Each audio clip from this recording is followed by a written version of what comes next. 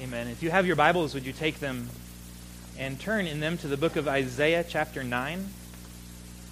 Isaiah chapter 9, that passage is printed in the bulletin, the first 7 verses. But I'd ask if you have your Bibles to go ahead and turn there so you can follow along with me as well.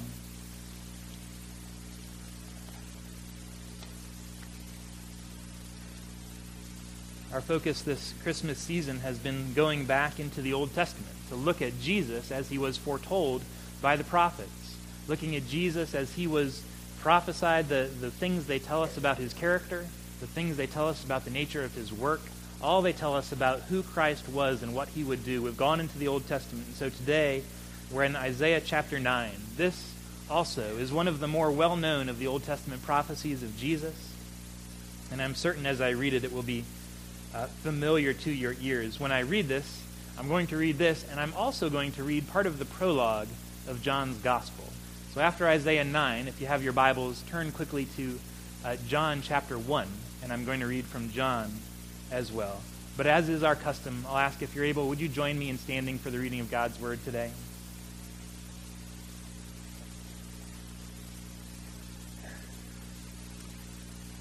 This is Isaiah chapter 9, verses 1 through 7. But there will be no gloom for her who was in anguish. In the former time he brought into contempt the land of Zebulun and the land of Naphtali. But in the later time he has made glorious the way of the sea, the land beyond the Jordan, Galilee of the nations. The people who walked in darkness have seen a great light. Those who dwelt in a land of deep darkness, on them has light shined. You have multiplied the nation. You have increased its joy. They rejoice before you as with joy at the harvest, as they are glad when they divide the spoil. For the yoke of his burden and the staff for his shoulder, the rod of his oppressor, you have broken, as on the day of Midian. For every boot of the tramping warrior in battle tumult, and every garment rolled in blood will be burned as fuel for the fire. For to us a child is born, to us a son is given, and the government shall be upon his shoulder. His name shall be called Wonderful Counselor, Mighty God, Everlasting Father, Prince of Peace. Of the increase of his government and of peace there will be no end. On the throne of David and over his kingdom, to establish it and to uphold it with justice and with righteousness from this time forth and forevermore. The zeal of the Lord of hosts will do this. Now I'd like to read also from John chapter 1.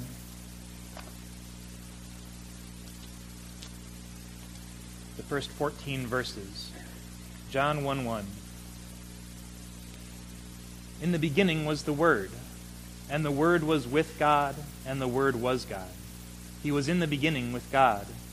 All things were made through him, and without him was not anything made that was made. In him was life, and the life was the light of men. The light shines in the darkness, and the darkness has not overcome it. There was a man sent from God whose name was John. He came as a witness to bear witness about the light, that all might believe through him. He was not the light, but came to bear witness about the light. The true light which enlightens everyone was coming into the world. He was in the world, and the world was made through him, yet the world did not know him. He came to his own, and his own people did not receive him. But to all who did receive him, who believed in his name, he gave the right to become children of God, who were born not of blood, nor of the will of the flesh, nor the will of man, but of God. And the Word became flesh and dwelt among us, and we have seen his glory, glory as of the only Son from the Father, full of grace and truth. Let's pray one more time. Father, this is your word that is given by the inspiration of your Spirit for the edification, the joy, the sanctification of your people. And so we pray that that same Spirit will now open the eyes of our hearts, that we might see these good tidings, that we might believe and be glad, that we might rejoice in the good news of Jesus Christ our Savior. Will you, by your Spirit, point all of our hearts towards him today? It's in the name of Jesus that we pray. Amen. Please be seated.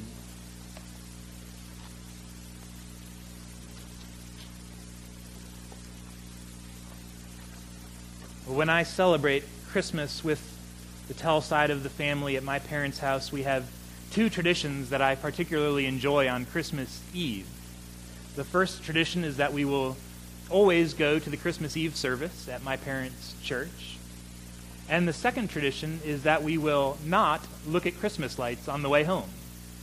I'm not exactly sure how that tradition got started, but I know on the way home from the Christmas Eve service, my mom will always suggest, why don't we drive around and look at Christmas lights? And she'll want to go to one of those neighborhoods that every city has that just goes over and above with their Christmas decorations just to enjoy the festival of lights.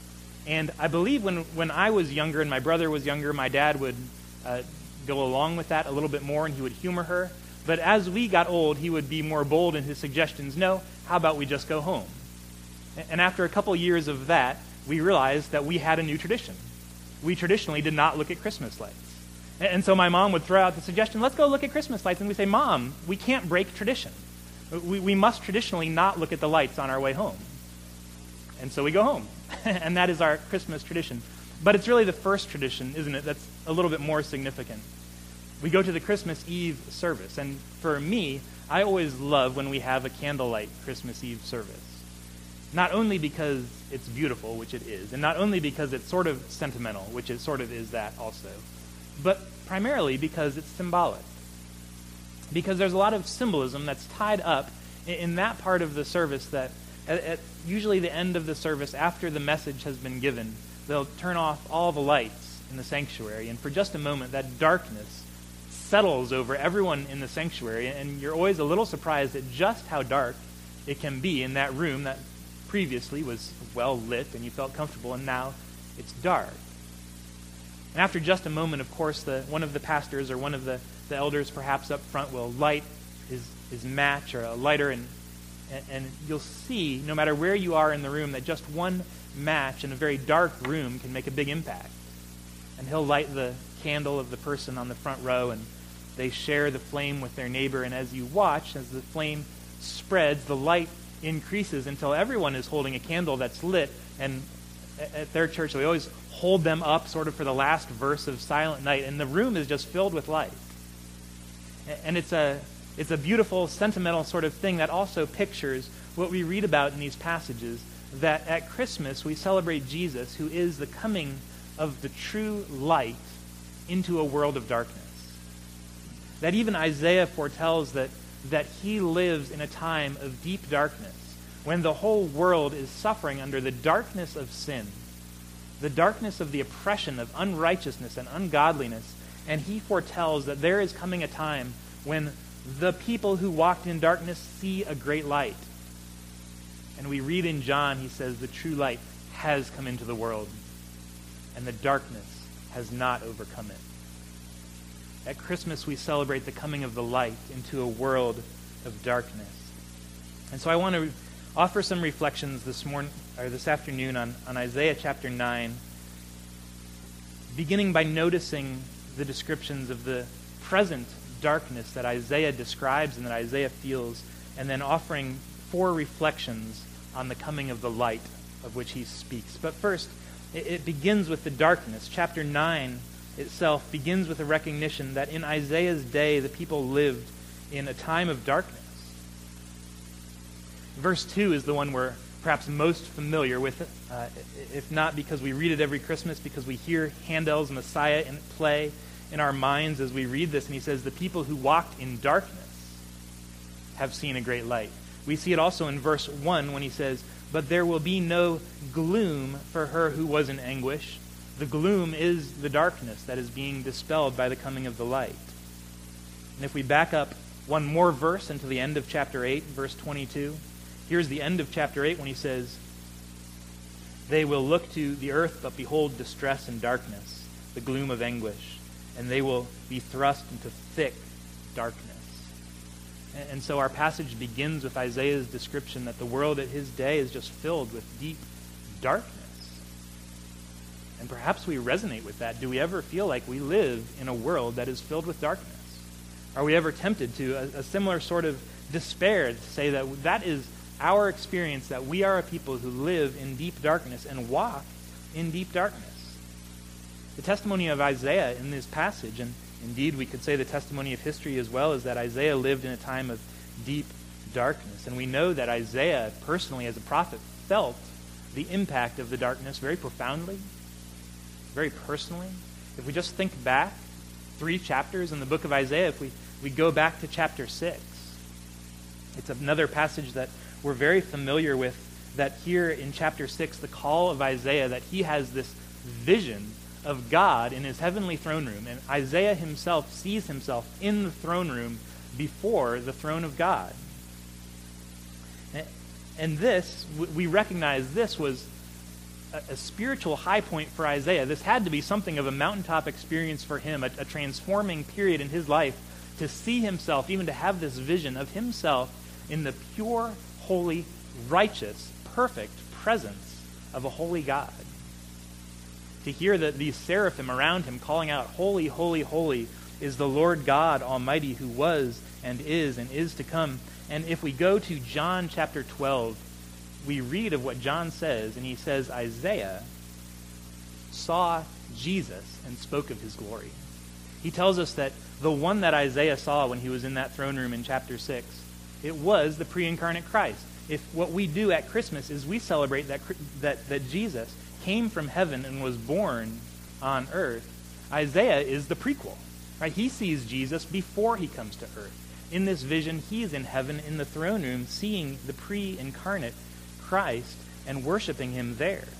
And so we can imagine then what it must have been like for Isaiah to go to work the next day, to have spent time one day in the very presence of the holy God, worshiping, praising, adoring, seeing him in all of his beauty, and then to come and just to go back into his world, which he says is filled with deep darkness the next day. What must that have been like for him? We know he felt that darkness. We know how it is when you're in a bright room and suddenly the lights go off, the darkness feels very dark. After some time, you adjust, you get used to it. It doesn't feel as dark anymore, but at first, when you've been in the light, it feels very dark. And Isaiah went from the brightest of lights now to a land of deep darkness. And we could perhaps point to 3 types of darkness that Isaiah would have felt. 3 types of darkness. First, there was political darkness in his day. We might be so bold, rather, as to call it systemic darkness. It was through the government. We remember that Isaiah ministered during the reign of King Ahaz in Judah. And Judah had its fair share of bad kings, and King Ahaz was among the worst. King Ahaz was among the worst. You can read about him in 2 Kings 16 or 2 Chronicles 28. But we can notice also just in Isaiah chapter 7, verse 12, it says, "But Ahaz said," the Lord has told Ahaz to ask a sign. In verse 12, Ahaz says, "I will not ask. I will not put the Lord to the test." And he says, "Hear then, O house of David, is it too little for you to weary men, that you weary God also?" You hear just the exasperation that Ahaz is a king who does not listen to the word of the Lord. He says, is it too little for you to weary men, that you've taken on wearying God himself? Or here's the description of King Ahaz from 2 Chronicles 28. This is how he is described. It says, "He did not do what was right in the eyes of the Lord. He even made metal images for the Baals. He made offerings in the valley of the son of Hinnom, and burned his sons as an offering." This was a bad, evil king. At one point, Isaiah rebukes him and tells him to put his trust in the Lord, and Ahaz refuses. And instead, he makes a covenant with the king of Assyria to gain his protection and his help, rather than that of the Lord. Ahaz desecrated the temple in Jerusalem. During some of his travels to the land of Damascus, he saw a pagan altar that he was particularly fond of. And when he got back, he commanded his priests to make one just like it, because he wanted a pagan altar himself. He desecrated the temple to such a degree that his son took over, and his son wanted to cleanse the temple. And he appointed 14 men to cleanse it. It took them 2.5 weeks to remove the idolatries out of the temple. That's how bad things had gotten, that there was that level of desecration in the temple of the Lord. And that's the spiritual atmosphere in which Isaiah lived. When he says that he lives in a time of deep darkness, it is a deep darkness. Just politically, the whole system is dark. But it's not just a political darkness. There was also personal and societal darkness. We have to account for our sin. We can't simply talk about the structures being broken. We have to admit that we too are broken. And Isaiah does this. We remember in chapter 6, Isaiah says, "Woe is me! I am a man of unclean lips, and I dwell among a people of unclean lips." So the darkness is not merely out there. He says the darkness is in here as well. He recognizes and he accounts for the darkness of sin, which he feels in his own heart. Says, "I am a man of unclean lips. I dwell among a people of unclean lips." So the primary darkness that he feels is the darkness of sin. That he looks around and he sees a people who do not worship the Lord, who do not love the Lord. Rather, they love sin. We hear Isaiah say in chapter 8, verse 17, it says, "I will wait for the Lord, who is hiding his face from the house of Jacob, and I will hope in him." That's how Isaiah felt the depth of the darkness. He says, "I will wait for the Lord, although he is hiding his face from the house of Jacob." He felt as though the darkness was simply so extensive and deep that the only way to account for it is that the Lord had hidden his face from him. And we hear that he's not merely objectively sort of recounting the facts, he's mourning this. He mourns the fact that he lives in a day that is characterized by the sinfulness of the people. Though they are to be the people of the Lord, they are characterized instead by uncleanness and sin, and the Lord hides his face from them. And so Isaiah knew his life personally was affected, and he mourned because of it. And no doubt many of us know how Isaiah feels. We know that sense of despair. We, too, have lived in a land of deep darkness. We see it all around us. Sometimes we even have to say we see it in the church. We see it in our families. We see it in our workplace. And indeed, we see it in ourselves. We say with Isaiah, "I am a man of unclean lips. Not only do I dwell among a people of unclean lips, I am a man of unclean lips. Woe is me." And so there's this personal darkness of sin. And then the third darkness is spiritual darkness. Spiritual darkness, the deepest and darkest of all, is to be totally cut off from God altogether. As the New Testament says, that the gods of this world have blinded the eyes of unbelievers. Having their eyes blinded so they cannot see because they do not know Jesus, they do not trust in Jesus. They are separated from God, without hope in the world. But here's the good news that we proclaim at Christmas, that the light has come into the world and the darkness has not overcome it. We proclaim a light that does not wait for us to come to him. We proclaim a light that comes into the world at Christmas, who pursues us, who enters our darkness and shines in such a way that the darkness cannot overcome it. The light comes to us. That's what happens at Christmas. This is the good news we proclaim, and so we do not lose heart. Although we can say, yes, we know how Isaiah feels. We live in that same world that Isaiah lived in. We see the darkness, but we don't lose heart because the light has come into the world, and we know, we have seen, we have heard from this light who comes into the world. And so it's dark, but I want to offer 4 reflections on the coming of the light into the world, because that's what we see in Isaiah chapter 9, is his description of the dawning of the light. Chapter 9, verse 1 begins, "But there." We could just stop there and say this adversative word, "but," is one of the great adversatives in the Bible. We can point to several others, perhaps in Ephesians 2:4, or Romans 3:22 through 25, where he's described the problem and described our deadness and sin and says, "But God loves us," but God in his grace and in his mercy. And it's the same here in Isaiah 9 after this description of the deepest darkness. "But there will be no gloom for her who was in anguish." Verse 2, "The people who walked in darkness have seen great light." He describes in the first few verses here the joy that is theirs. We see it in verse 3, "You have multiplied the nation. You have increased its joy. They rejoice before you." We hear all these descriptions of joy. Verse 4, we have the description of the liberation from oppression and from slavery, that in his coming, the Savior breaks the yoke of his burden. He breaks the staff for his shoulder. He breaks the rod of the oppressor, as on the day of Midian. Verse 5, we have this description of these implements of war simply being turned into kindling for the fire because there is no war anymore. And so every boot and garment is burned as fuel for the fire. But it's really in verse 6, isn't it, that we have the clearest description of the coming light into the world. It's really in verses 6 and 7. This is the climax of Isaiah's prophecy here. Or perhaps in another way we could say it's almost the anticlimax. When we feel with him the depth of darkness, when we feel the depth of despair that he's been feeling, and now things are turning to hope, and he's going to describe the Savior who is coming to rescue us from this, to take us out of this, to overcome the darkness. We almost expect him to describe some great conquering hero swooping in with guns blazing to overcome the darkness. But what do we hear instead? For to us a child is born. To us a son is given. The description here of the light breaking in it's not overly triumphant or majestic. It's almost humble, isn't it?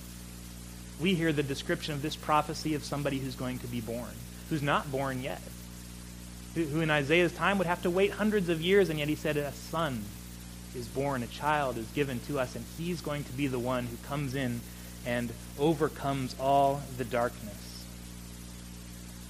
And so here's four reflections on the coming of the light, four things that I see in these verses. First, I think this says to us that God's timing is always perfect. God's timing is always perfect. Because I don't know about you, but when I am feeling the depth of despair and darkness, when I'm in a time of suffering, I get a little bit impatient for God to act. You know, if I'm suffering through something, God can act and I'll give him, 30 seconds to a minute, but then I start to despair. I want him to do something about it now. I don't want to have to wait for his deliverance to come. But Isaiah says his deliverance comes in a child that's going to be born. God says he's going to raise up a man to redeem us from all our sins and sorrows. He hasn't been born yet for Isaiah. From Isaiah's perspective, the promised deliverer wasn't even going to be born for 700 years. Things would get worse before they got better. But if we look back at verse 2, he says, he doesn't say you will multiply or you will increase the joy. He says you have. You have multiplied the nation. You have increased its joy. God's timing for revealing his deliverance is always up to him. It's always up to him, but here's what I think the Spirit is saying through Isaiah at this point. He's saying, you may not see the deliverance just yet. There may be a period of waiting with great expectation, but God reveals the deliverer.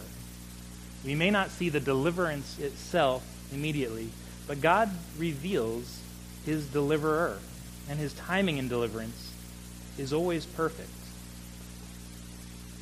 Isaiah called those of his day, that faithful remnant who listened to the word of the Lord, he called them to wait by faith.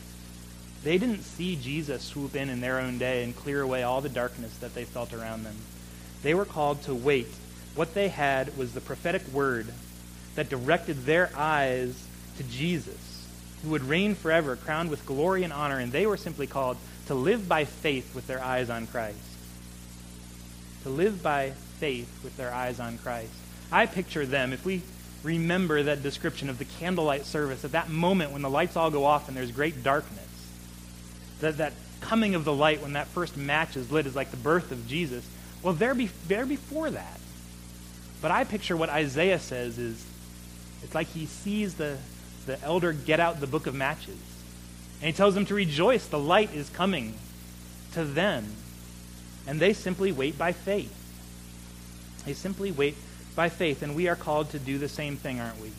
Although we're later in the story, we now look back to the coming of the light into the world. It's lighter now, perhaps, than then, because the light has come. And yet, we still wait for that great day when Jesus will be all in all. We still wait, as Hebrews 2 says, at present, we do not see everything in subjection to him. But we see him, that is Jesus, who for a little while was made lower than the angels, crowned with glory and honor because of the suffering of death. What Hebrews says is we don't yet see everything in subjection to Jesus. We don't yet see the light having overcome every last corner of the darkness, but we see Jesus. And we, like Isaiah, are called to wait by faith with our eyes focused on Christ. We are called to wait for his timing. So his timing is always perfect. Second, we see his plan is always perfect. God's plan is always perfect. In this passage, one of the things we see is that God, as it were, through the prophet Isaiah, tips his hand a little bit to reveal part of what his plan is for the dispelling of the darkness. He reveals part of his plan for the dispelling of the darkness. And as much as we may wish or desire that his plan would simply be to swoop in and dispel it all at once in one fell swoop, that's not his plan. That's not the way he chooses to work. Instead, he comes as a baby in a humble manger. And it's this doctrine of the incarnation, that God becomes man, born in a manger in Bethlehem, born to be one of us, that shows us just how much God loves us and cares for us. That's what shows us just how much God cares for us, that this same Jesus, who was reigning in glory and splendor in Isaiah 6, would choose then to come and to be born into the context of Isaiah 8, of great darkness, and to walk among us as one of us, to be born in the midst of our darkness, to feel it, to know its power. And that's what we learn about Jesus in the Gospels, is it not? That Jesus knew the darkness of losing loved ones, and he wept. Jesus knew the darkness of having family members who did not believe in him. Jesus knew the darkness of being rejected by friends who he thought he could trust. Jesus knew the darkness of unrelenting temptation. He knew the darkness of political oppression. He knew the darkness of personal loneliness. And ultimately, Jesus knew the darkness of feeling as though God was hiding his face from him. Because he went to the cross and cried out, my God, why have you forsaken me?" He knew what it felt like to think God and to know as a fact that God was hiding his face from him. And that was God's plan, that Jesus would defeat the powers of darkness, not by overwhelming them with strength, but by the weakness of a child, walking among them and taking all of that sin and all of that darkness onto himself, letting it be crushed by God in his own punishment at the cross, and rising again in the glory of a new day. That he has overcome the darkness. And so we can look and see and say, yes, God's plan is always perfect. Because in the incarnation, we have a God who's not only high and lifted up, but also meek and lowly, and dwells with those who are humble in heart. Because we see Jesus in Isaiah 6 as transcendent and glorious, therefore we can worship him, we can trust his promises, we can sing of his glory, we can have faith in his unchanging word, we can proclaim him with great confidence. But also because in Isaiah 9, Jesus is God with us, near to us. Therefore, we lean on his compassion. We find comfort in his presence. We have a model for sacrificial living. We have a model for ministering and serving others. And so we see that God's plan is always perfect. Third, we see in this passage, God's character is always perfect. God's character is always perfect. And here we have at the end of the end of verse 6, these four wonderful names that are familiar to us, that Jesus is our wonderful counselor, because he has been born in the midst of our darkness, because he's walked among us, because he knows what it is to live a human life, because he was tempted in every way and yet without sin, because he knows what it is to have our pain and affliction, to feel the despair because of the darkness. He is our wonderful counselor. We hear Hebrews chapter 4, verse 15. We do not have a high priest who is unable to sympathize with our weaknesses, but one who in every respect has been tempted as we are, yet without sin. It says, let us then, with confidence, draw near to the throne of grace, that we may receive mercy and find grace to help in our time of need. See, almost always in the Scripture, it points us to Jesus, and when it tells us to have confidence in Jesus, when it tells us that Jesus knows our needs and knows our struggles and knows who we are, it points to the incarnation. I mean, Jesus is perfect God with all knowledge and with all wisdom, and yet when it tells us to trust him, it points to his human life. It says he walked among us. Therefore, we trust him. Therefore, he is our wonderful counselor because he is one of us. He is a human like us. Because he suffered when he was being tempted, he is able to help those who are being tempted. Because he has walked in our shoes. And to me, that shows that Jesus knows an awful lot about the human heart and that he loves us very much. Because when you've gone through suffering, you know that all words of comfort are nice, but there's nothing like having a friend or a counselor or a comforter who has been through what you're going through. There's just nothing else as comforting as someone else who's been through that exact path that you are now walking and can speak words of comfort and words of presence to you. And that's the direction that Jesus goes. And so to be our wonderful counselor, he himself became human and walked among us. That shows me that Jesus knows quite a bit about us. He's a wonderful counselor. He's a mighty God. Because to be a mighty counselor, he had to not only be human and walk among us, but also he had to be perfect. He had to be God. He had to be divine. He had to be infinite. I might share your experiences, but that doesn't make me a wonderful counselor. Because I'm not perfect in every way as Jesus is, and yet without sin. Jesus is both sympathetic and perfect because he is the eternal God. He's an everlasting Father. Don't get tripped up here because it says he's Father, and we say, well, he's the Son. Isaiah is not writing a systematic theology textbook here. He's giving us comfort. He says Jesus is to us as a father in his tender care. He has the love of a father for his children. He has the sympathy of a father to look on us and to care for us. What father is there that would not gladly trade places with any child who is going through suffering and distress? He says that's where Jesus is as well. He's an everlasting Father. He's a Prince of Peace. We remember most of the darkness of Isaiah's day came from the fact that they suffered under bad, unjust, unrighteous, ungodly kings. And when Jesus comes, he is the Prince of Peace who rules in all righteousness and justice and glory. He's perfect in every way and will rule over his people. His timing is always perfect. His plan is always perfect. His character is always perfect. And lastly, God's zeal is always perfect. And I want us to look at verse 7. And this point is particularly for those who are feeling the deep darkness this year, who are longing more than usual in their heart for that day when Jesus is all in all and when the light dispels all of the darkness, and yet who struggle to wait for that day, who are feeling the darkness and struggling to wait. Listen to the truth of verse 7. Of the increase of his government, there will be no end. The reign and the rule of Jesus is unstoppable. Its increase knows no end. Those candles in the Christmas Eve service continue to spread. There is no end to them. The light gets greater and greater. And it will be greater next year than it is today, when Jesus is greater than he is today. So take heart. His reign is unstoppable. He will reign and rule with justice and with righteousness.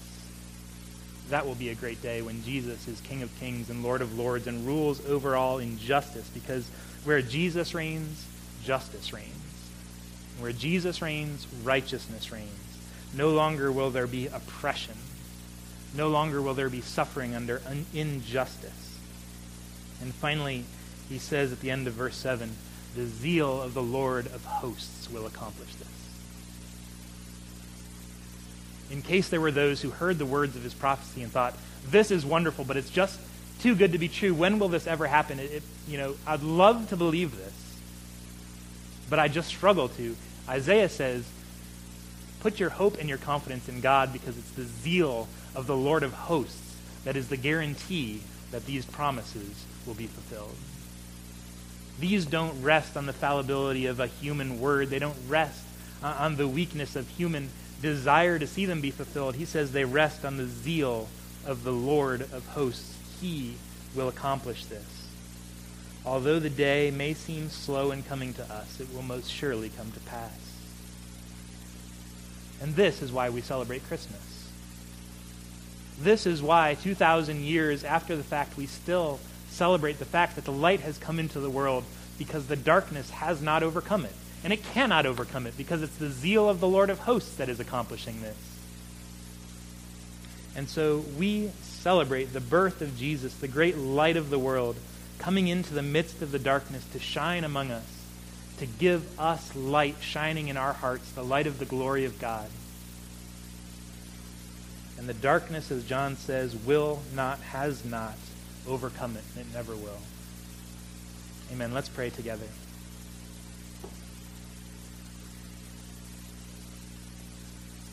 Father, we praise you today for Jesus, our Savior. We praise you for Jesus, who is pre-existent in glory with the Father and the Holy Spirit together, one perfect God, who in his humility and in his love was born of a virgin, born among us, walked among us, was tempted and yet was without sin, knew what it was to live in the world of darkness and sin, in the brokenness that sin had brought, and yet he took it on himself, going to the cross, that we might live with him in a perfect world of light. On that day when he reigns over all, and we live in a world that needs no sun because Jesus, the light, is there. And so, Father, we long for that day. We pray that at Christmas this year we will be renewed in our hope. We will be renewed in our faith. We will be renewed in our love and in our joy and our peace and our patience, our kindness, our goodness, our faithfulness, our gentleness, and our self-control, because we find ourselves again in the presence of Christ. Lord, it's in his name and for his sake that we pray. Amen.